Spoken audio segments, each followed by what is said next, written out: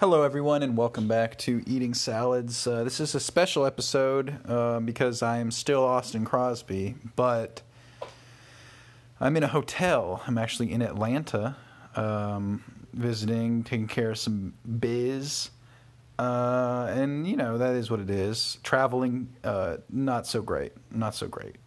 Don't enjoy that, but. I mean, I can't say I don't enjoy traveling. I just mean I don't enjoy flying on commercial airliners. It seems like planes and stuff are all back to how they were pre-COVID. They're packed. I actually had a long conversation with the guy I sat next to today about all sorts of things. He wanted to talk about, he works in finance for a company that sells trucks. Like big trucks, and we were talking about electrification and self-driving stuff, and how that goes. But Casey and I didn't sit together on the plane because we got boarding group like the very, very last. Like the last people to go on the plane, and when I came on, like the first row had an empty middle seat, and I was just like, "See ya, I'm sitting here." And she got an empty one like a couple rows back, so it ended up working out really well. But I barely got to listen to my podcasts. Instead, we just talked. And it's actually kind of surprising the plane wasn't louder. It's been a long time since I've talked to someone sitting on a plane, and I'm like surprised I could hear them without shouting. Yeah, and it's funny because it was not dissimilar in noise from all the sanding that was going on at our house recently. They're still working on the floors. We left them this morning, said, okay, see you Monday. And they're like, toodaloo. And hopefully, they talked a little bit about maybe putting another coat on tomorrow, even though it's Saturday. I think that makes a lot of sense, right? Like, that could be the best thing for the floors to put it on while we're not home. To walk on it or whatever. But if they don't, that's fine. And then when we landed, it was like afternoon here, and we were like ready to eat dinner and stuff. So we came to check into our hotel. And here's like a weird story, right? I think people might not know this about me, but growing up, both my best friends had retarded brothers. One had Down syndrome, and the other one had cancer, like leukemia, I think, and it had left him from like an early age with like a feeding tube and like in a wheelchair and stuff. But he wasn't mentally retarded; he was just like physically, and he also had like a crazy speech impediment, and it was always really difficult to understand what either of these brothers were saying. And I got used to kind of dealing with people not making sense to me early on because of this. Like in middle school, by then I was like used to just going like, okay, cool, sounds good, to like a long block of speech I did not understand, right? Well, fast forward to we're checking in at in this hotel, and it's like kind of weird, right?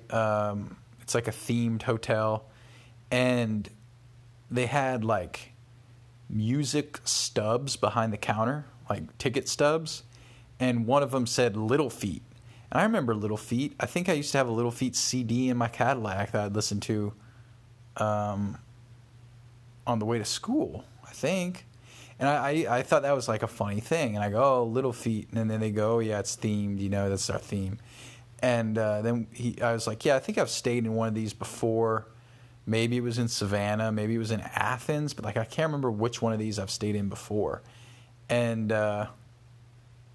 this whole time there'd been a person the young guy standing off to the side, like he was the bellboy or something.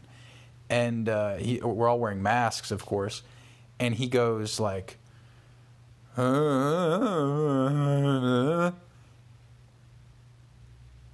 I just looked at him and I thought he was like humming or singing or something. Like I didn't get it. I was like, oh, was that Little Feat? And he like rolls his eyes in disgust, and then he slowly goes, "Are you all from Athens?" And we were like, oh, God, no, man. No, sorry. I thought you were talking about Little Feat for a second there. Like, no, we're not. And I tried to be nice. I played it off nice to him and spoke to him, with respect he deserved and everything. But it was just this quick exchange that made me be like, huh? Like, I really thought he was humming or something, and the masks did not help. And I know it's not my fault to embarrass him or whatever. It probably happens all the time. But honestly, it's like if you have a speech impediment, before talking to new people, maybe talk to yourself loudly enough that they can hear you, or like talk to someone else around you who knows you have a speech impediment. If it's that severe, I mean, if someone has a lisp, it's hardly a big deal. But like when you literally can't be understood, that's so awkward, dude. So anyway, then we quickly turned around and we met our friend, sweet little friend Penelope, at dinner, Cafe Intermezzo, which is an Atlanta institution of cake. They are I don't think they're French, maybe. Maybe they are French. I feel like they also could be like Austrian or like Swiss, like something with a little bit more tang than Parisian, you know what I mean? Because they call whipped cream Schlag, which sounds like it could be Swiss or Austrian. But whatever. I'm not a Francophile. Famously, I do not like French stuff, so it is what it is. But they have fine food. And, last time I was there, they have a really big coffee menu. Like, you can get all sorts of coffee. Last time we went there, we also met Penny there. And I do remember I did not feel well that day. Like, whenever we ate there, it was something like I got very, very nauseous. And I had an excuse for it. At the time, I was like, oh, this or that. Oh, it was a very hot day, and we went out photographing, and I, like, had almost a heat stroke last time I was there. And so this time, I ordered coffee, and they do this, like, unlimited coffee thing where they bring you a press, and you sit there and, like, pour your own cup and stuff. And I immediately, like, I pour a cup of it, and I taste it, and I'm like, oh, this is funny. But whatever, it's warm, and I immediately like chugged like 3 cups of this like, coffee, and I hadn't really eaten all day. I'd been in a plane, and I started feeling really nauseous again, and I like excused myself, and I went to the restroom as one does, and it was a 2-stall restroom. And this is a little bit more crass of a story, but I'll have to tell it. So it was full. It was a full restroom, and there was a black guy standing using the stall, okay? And he was standing up with the door open, clearly, peeing into the Pootie Tootie toilet. And I needed to sit down at least, if you catch my drift. And so he like lets me in, and I was like talking to another guy waiting, about how they should have more stalls or something.